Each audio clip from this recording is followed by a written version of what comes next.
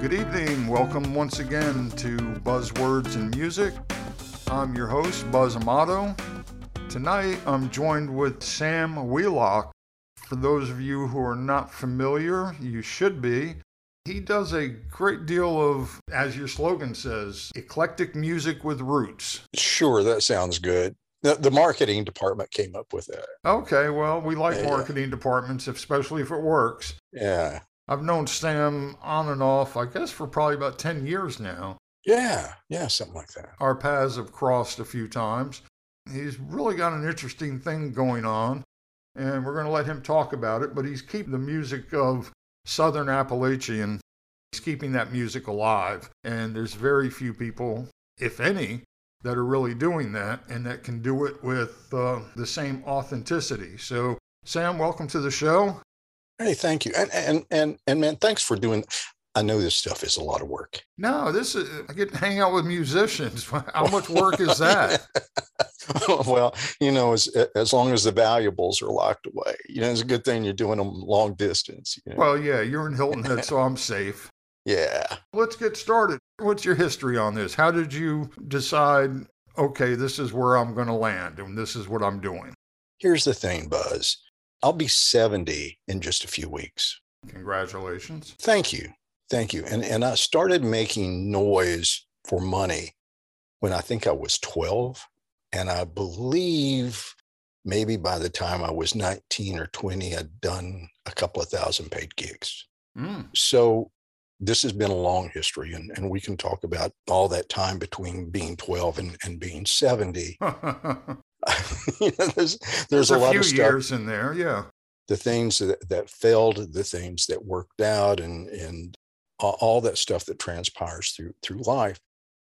And it occurred to me several years ago that being a native son of the Southern Appalachians, that maybe I have a responsibility.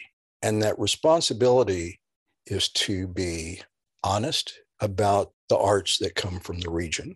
And since my father's father, grandfather, of course, was convicted and imprisoned for moonshotting. Wow. Yeah. Well, here's the dichotomy. Other side of the family, a great uncle, he's passed. A great uncle was seen as an authority in jet propulsion. He wrote the books for Navy that had to do with jet fuel systems. And see, that's the reality of mountain people. It's not all the darlings and earnesty that we see on TV. No, and maybe it's just me. I find that perpetuating the dumbass persona, I find it offensive. It is. So I do. And I'm friendly with guys that do that. They don't do it with malice, but it's not a clear painting of what we do. So we, meaning those of us from the Southern Appalachians. So I was thinking probably folks around the world don't really understand how music has evolved in my mind. And maybe this is right, maybe it's not. In my mind, I often get the sense that the world thinks that Southern Appalachian Mountains are a snapshot from the 1930s, from that great Coen Brothers movie, Oh Brother, Where Art Thou? Great movie, great music. And I know some of the folks involved. And as great as that was, that's just a snapshot. It's fiction. Yeah. So the reality of it is, what are the performing arts from the region now? And then I saw it as, okay, here's my obligation to my fellow Southern Appalachians, hillbillies, hillwilliams, if they're smart. I think that all arts, performing arts and other arts, always evolve. And I thought, man, we don't make that clear to the world. And maybe it's the commerce, maybe the other stuff, that snapshot from the 30s. There are folks that talk about the big bang of country music, in Eastern Tennessee. But there were lots of little bangs in this region. So I felt that my responsibility is to let folks know that there are artists that take this seriously, and there are artists that want to present our subculture in an authentic soundscape. And it took me a long time to sort of figure it out sonically, How is this going to sound? How are you going to sculpture this soundscape? Are you sculpturing traditionally? No. Here's a point that helps me make my argument of what's actually correct and what's actually authentic. I'll bet you anything there are more electric guitar amplifiers sold than banjos in the Southern Appalachian Mountains. Betcha, betcha, betcha. No shortage of good banjo players. And I know a couple of the guys that are really superb. But that form that banjos are usually tied into, old time and bluegrass, we forget. And I think those great traditional musicians, as they get locked up in this wonderful bluegrass form, we forget that the founders of that form, Bill Monroe, we forget that they were intentionally drawing lots of different kinds of music into that form that now we lock into a time period. This was a clever guy creatively to look at forms. I don't think it's uncommon, for example, for a banjo player to do two bars. They'll do a bar of 3/4 and a bar of 5/4 time, and then over two bars. And you probably know the term for that, and it escapes me. So they make that work. That's clever, absolutely clever.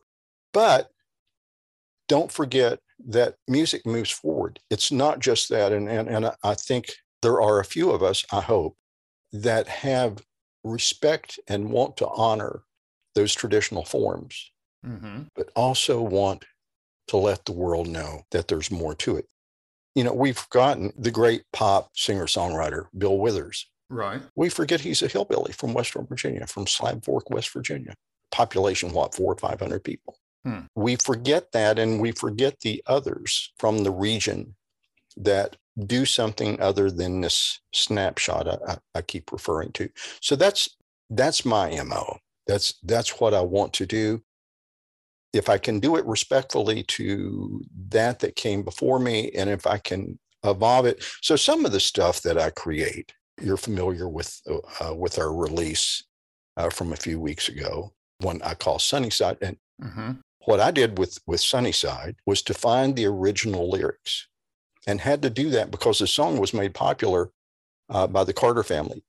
Wonderful thing, because the song may have not survived had the Carter family not made it popular. But I found a hymnal from, I think, 1899, 1901. I did some research. It is actually a company there around Dunwoody, not far from you, just north of Atlanta. There's a great company that does research into public domain material. And they helped me find a hymnal, which I got on eBay for $10 or $12. A hymnal from the period. I'm thinking, well, whoever had this hymnal for $10 or $12. Yeah. They didn't go to church much because the hymnal's in really good condition. And you've got there in print, you've got a copyright date on it. So those were the original lyrics. So I wrote a new song, and I presented it to Joseph, and he said, "No, man, you got to push this reggae thing more. You're not pushing it as hard as you need to." And that's what you get from another guy who has knowledge and has heart. Yes. And sort of sees what you see. And so there are the original lyrics. So there's no debating that. You just push the music into the... Exactly. Yeah. And that's my vision. And it's not easy to do. To intellectualize it is one thing. To pull it off is complicated. Yeah. And I think when Joseph came in to help on the production of some songs, I think that helped me look at it in a more fresh light, and to take into consideration that, maybe I was being a little timid about this stuff. That's actually one of the roles of a producer, to kind of interpret your vision. Yep. Bring your music and inject that emotional content that's going to bring it to an audience, other than you just playing it at home going, "Hey, I made a CD." Exactly. Making a record should be a great experience for both artist and producer. Yeah. It's a lot of work. It's a great deal of work. It's a big commitment. People do not realize, for myself, I work with artists from song selection to final mix. And there's times where, the two conflict, where the artist and the producer don't always see eye to eye. You know what? That's just a human relationship. That's all that is. Yeah. I used to keep a sign in the studio that said the producer is not God, because I would always want any of my artists to realize that this is your record. I don't have the final say. I'm here to help you. Good for you. And if you hear something that you're just absolutely not happy with, or it's not working for you, then let's land somewhere else. Yeah, let's land somewhere else. We'll abort this landing. We'll fly back around. We'll try again. I wanted to talk to you about your stage show. Yeah, A story and a song. Mm-hmm. Just before COVID-19, that winter, I'd written this whole show. I scripted this damn thing out an hour.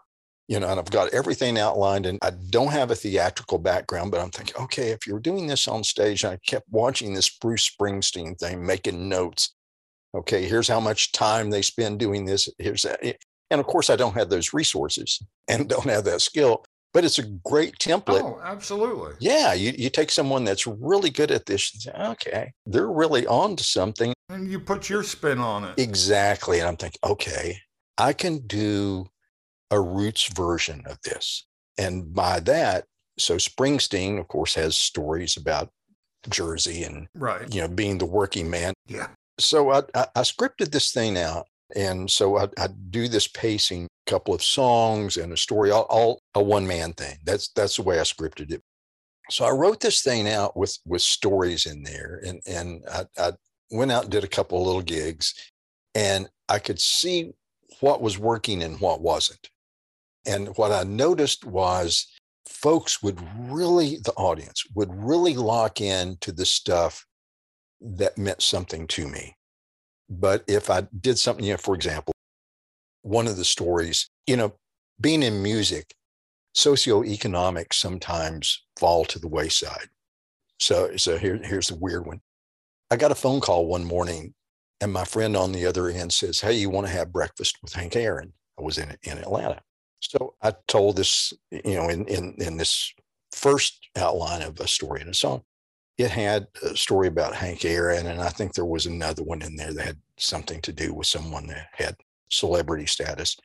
And I noticed that the live audience didn't buy into those like they bought into personal experiences. Exactly. Yeah. So retweaked it, had this thing all set to go, took it out on a little tour, and am killing it. And people are coming up to me afterwards and saying, "Hey, I'm sorry that this happened to you." And people come up to me with tears in their eyes. "Oh, that is such a wonderful, I remember when something like that happened to me." Wow, this stuff is really relatable. Yeah, because you're sharing the human experience. Exactly. And that's what, and I didn't know it going into it. It's just that I tried to keep an open mind and thought, okay, this is how this works. So I can bring in this, and the stories all tie to Eastern Tennessee. I right, sort of figured out that growing up there in that pocket of, the mountains in Eastern Tennessee, I've sort of figured out that that's the thing that I can write about, that I can perform about, tell stories about. You know it. I do. And it's a gift to have given that and to be able to share that. The rooms I work are generally, it's almost always a seated audience. Yeah. And generally, those are small theaters. Mm-hmm. At least it's a room with seating. And that oftentimes, at least here down in the trenches where I work, oftentimes has some government or tax dollars in it. Okay. And these are usually funded through grants too, are they not? Yep. So those guys, actually, we just corresponded this week. Right. Well, good news. And they announced the A-team. The A-team are those professional storytellers that can carry, I think they require them to be able to carry 3 hours. Wow. So yeah, that's a lot of material, and they perform over several days. That's not me. But they're not playing music either. No. And I'm one of there may be 2 other people that do stories and music that I'm aware of. The good news is we'll announce the B team. That's those of us that'll do like 15 minutes or so. Right. And we'll announce the B team in May. So I'm crossing my fingers for that. And also I got a phone call from a public television show called Song of the Mountains. And so this is a nationally distributed show. Mm-hmm. So I get a phone call from them, and it's traditionally a bluegrass song. Huh. And I'm saying to the guy, now these are really, really great guys, and they're up there in that region. They're in Southern Appalachians. They shoot the show in a great old theater in Marion, Virginia. It's a Mayan theater. I think there are only maybe 2, maybe 3 in the United States. It's been restored historically. So it's a gorgeous place. How many opportunities are you going to get to play this place? Yeah. And so they call me and they said, are you familiar with the show? And I said, yeah, as a matter of fact, it's a bluegrass show. And I said, do you guys have the right number? I mean, you know, you're calling, you know, electric guitar. Are you familiar with those? that's what I play. So they were very cool. And they said, well, we think we want to experiment with expanding our demographic. Okay, well, maybe I'm the guy that can do that, because I do appreciate bluegrass, and okay, I can give that a shot. And I said, but what's that look like for you guys? You tell me. And they said, well, could you do it semi-acoustic? Huh. Now, here's semi-acoustic. And of course I say yes. I'm thinking, well, how many chances am I going to get to be on a national stage? Well, not that phone call doesn't ring much. So I say, yes, I agree to everything. Then he calls back. He didn't take long. Then he calls back and he said, would you do a promo appearance or two, say TV, radio, that sort of thing? Of course I will. Of course, I'm the yes guy. I'm not going to say no. You know, no gets you nowhere, you know, and I need more friends. Yeah. So I'm thinking about this after I've said yes and after I've agreed to do the semi-acoustic thing. I'm thinking, what in the hell does semi-acoustic mean? Does a music store sell a semi-acoustic guitar? You get an acoustic guitar that you can plug in, you know, that has the pickups. And that's semi-acoustic. I guess that's semi-acoustic. Yeah. Well, I sometimes play a semi-acoustic piano. A semi-acoustic. So okay, if I put a microphone on an electric guitar, would that be semi-electric? No. Yeah. Okay. And you would mic the amp. Okay. I can tell you they haven't had a lot of guitar amplifiers on that stage. Yeah. So they were concerned, and they were very candid with me. They said, you know, you may really flop. You know, we're going to have a live audience here, but the show goes out nationally. So they said, you know, we have millions of people watching nationally, but the live audience is from this region. Yeah. And they said, you know, they may not like you. You dub in applause.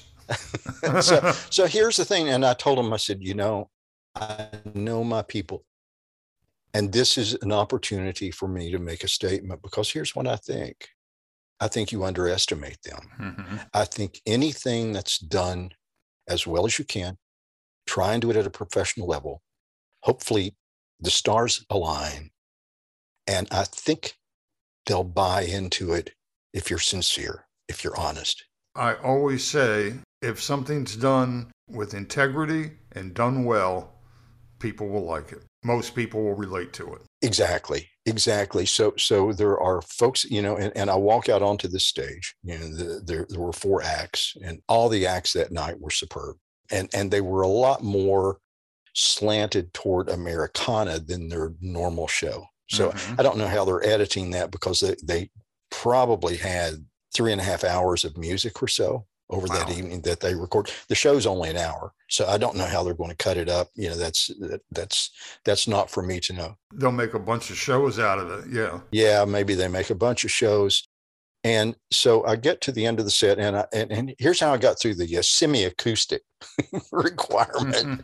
I had a couple of things. I had a bass line, and I had some like hand percussion parts, and hired a really good acoustic guitar player that a friend up in the region had suggested to me. They said, if you can get this guy, he's the guy. You know, out on the West Coast, they have a term. A friend will call you and say, hey, is so-and-so, do you know so-and-so? Yeah. Is he or she, are they roadworthy? Well, that's code for, are they going to know their stuff, and can you get along with them? And so I a guy recommended this acoustic player named Mike Malone. And I said, is he roadworthy? And they said, yeah, here's the guy you want to get. Even the camera crew, when I got up there, the camera crew was familiar with, and one of the cameramen comes over to me after the show. He said, you got the guy that was absolutely the fit for this. So we do our little half-hour set.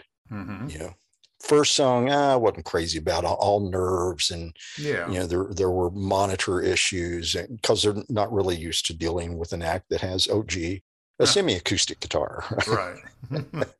And we get to the end of it. At about 3 minutes, I stopped timing the applause.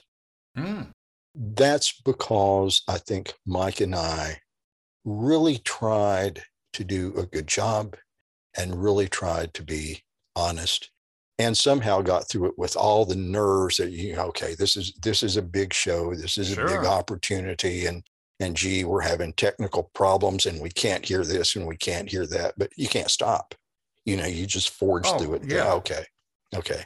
That's just that show. So what a great experience. They told me that they'll edit it this spring and that it should hit PBS around August, but good. I don't know.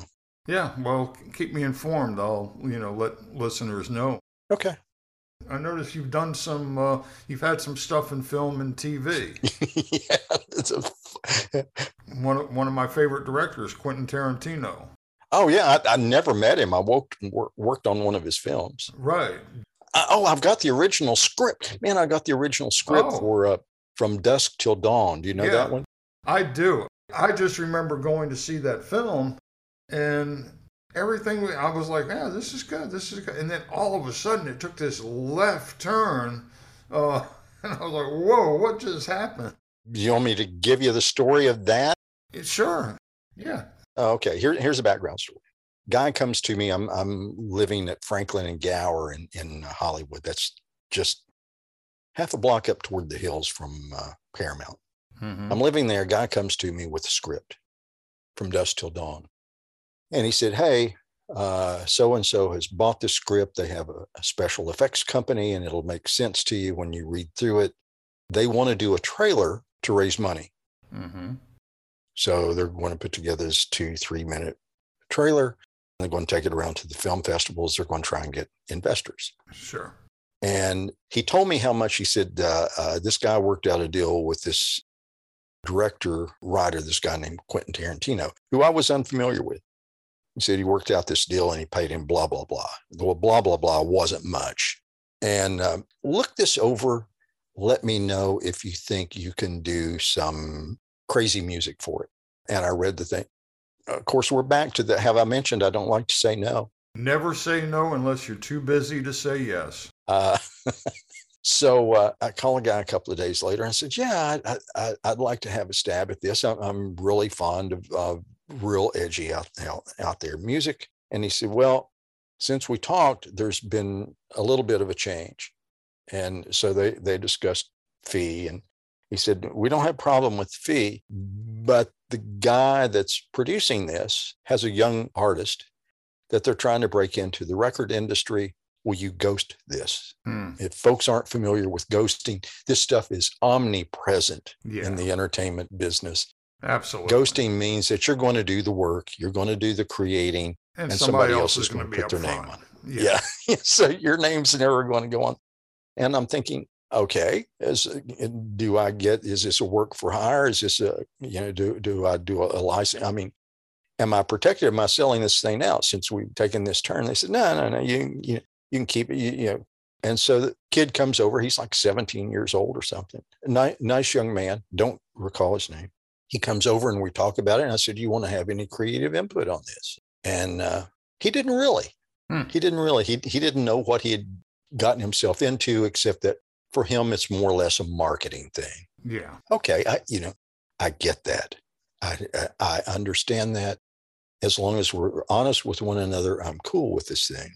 So oddly, I created the music. They got the master tapes to do this initial trailer, which didn't make it onto the big screen.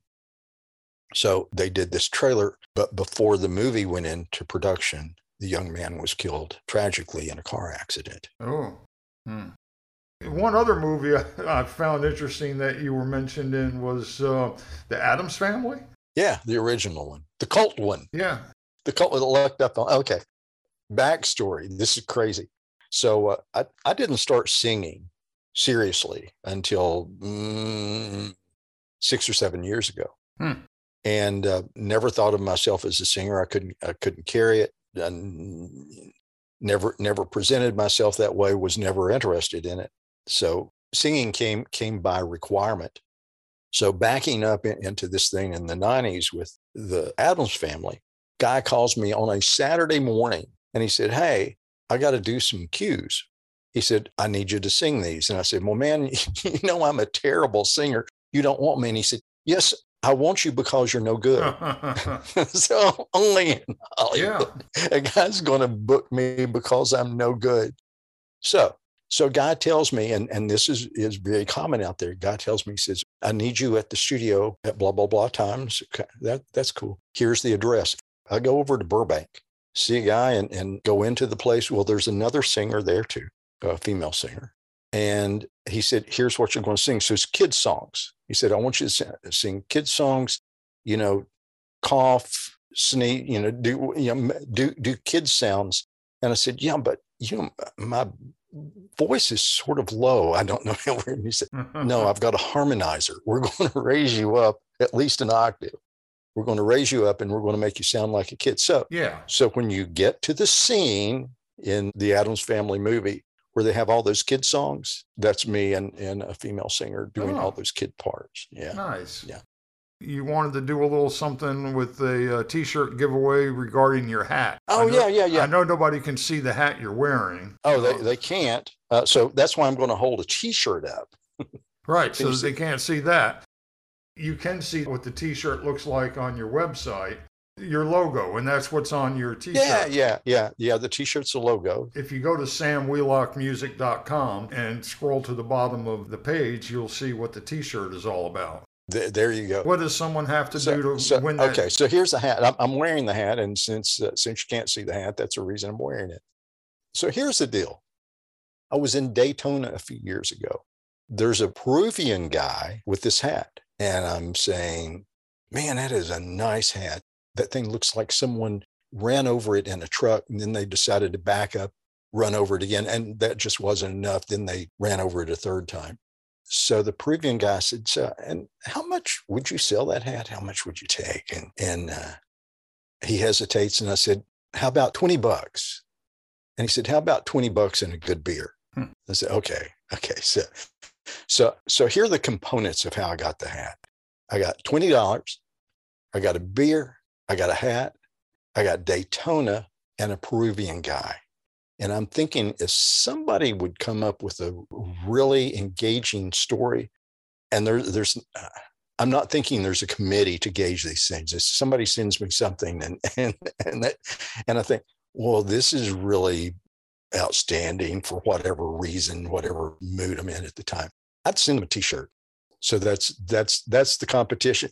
You're invited too. I'd probably do it under an assumed name. Well, you should. Amato, Buzz. Yeah, no, I think we can do better than that one. Okay. So that's samwheelockmusic.com, and they can contact you from the website? Yeah. Yeah. On the contact page, sure. So if you have any stories about a Peruvian, a hat that's been backed over several times, $20 and a beer, let Sam know. I'd love to know how you treat that. The Buzz treatment. That'll cost you. Okay. To get the real story. Another 20? Another 20? Yeah. And I don't drink beer, so okay. We'll have to figure out something else there. Okay. Substitutions allowed. I really appreciate you joining us. You could probably do this for another couple hours. I know you're chock full of stories. I'm going to play Sunnyside for everybody on the outro here. Okay. That's when I'm going to do the marketing thing.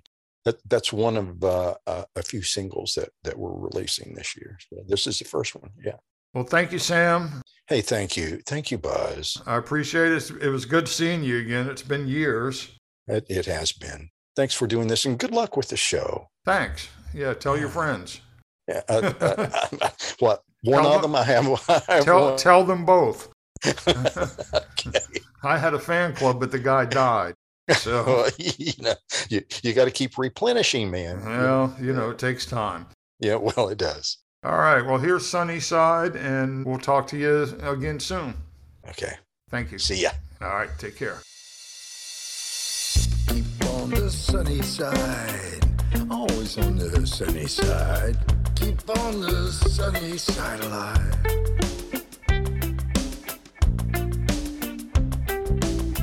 Keep on the sunny side, always on the sunny side.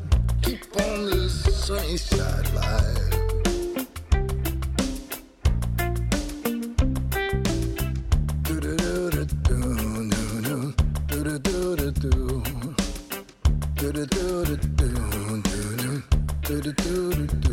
There's a dark and a troubled side of life. There's a bright and sunny side too. Though we meet in the darkness and the strife, the sunny side we also may view. Well, keep on the sunny side, always on the sunny side. Keep on the sunny side alive.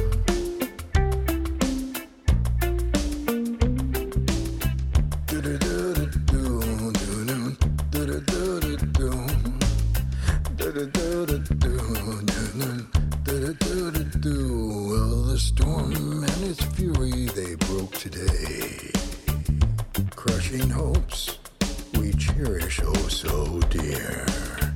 And clouds and storms will in time they'll pass away. The sun again will shine bright and clear. Yeah, keep on the sunny side, always on the sunny side. Keep on the sunny side alive.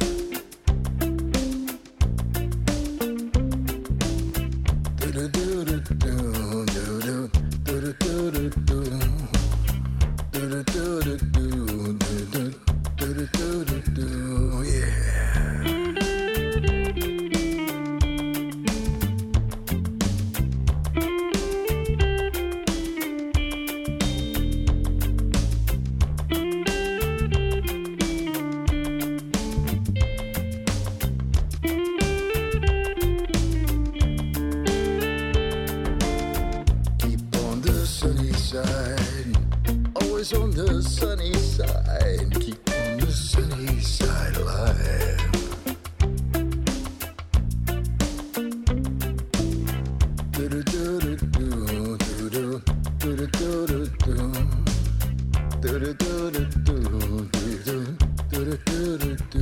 Let us preach with a song of hope each day. Though the moment be cloudy or fair, and let us trust in our Savior always, to keepeth everyone in his care. And keep on the sunny side, always on the sunny side. Keep on the sunny side alive.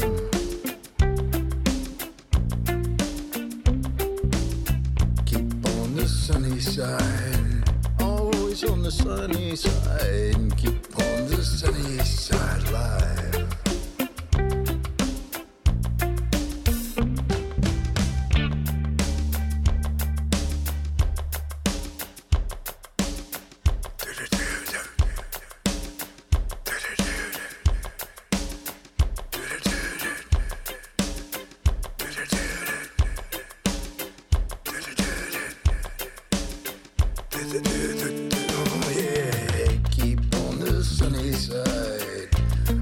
On the sunny side, keep on the sunny side alive. Yeah, keep on the sunny side, always on the sunny side. Keep on the sunny side alive.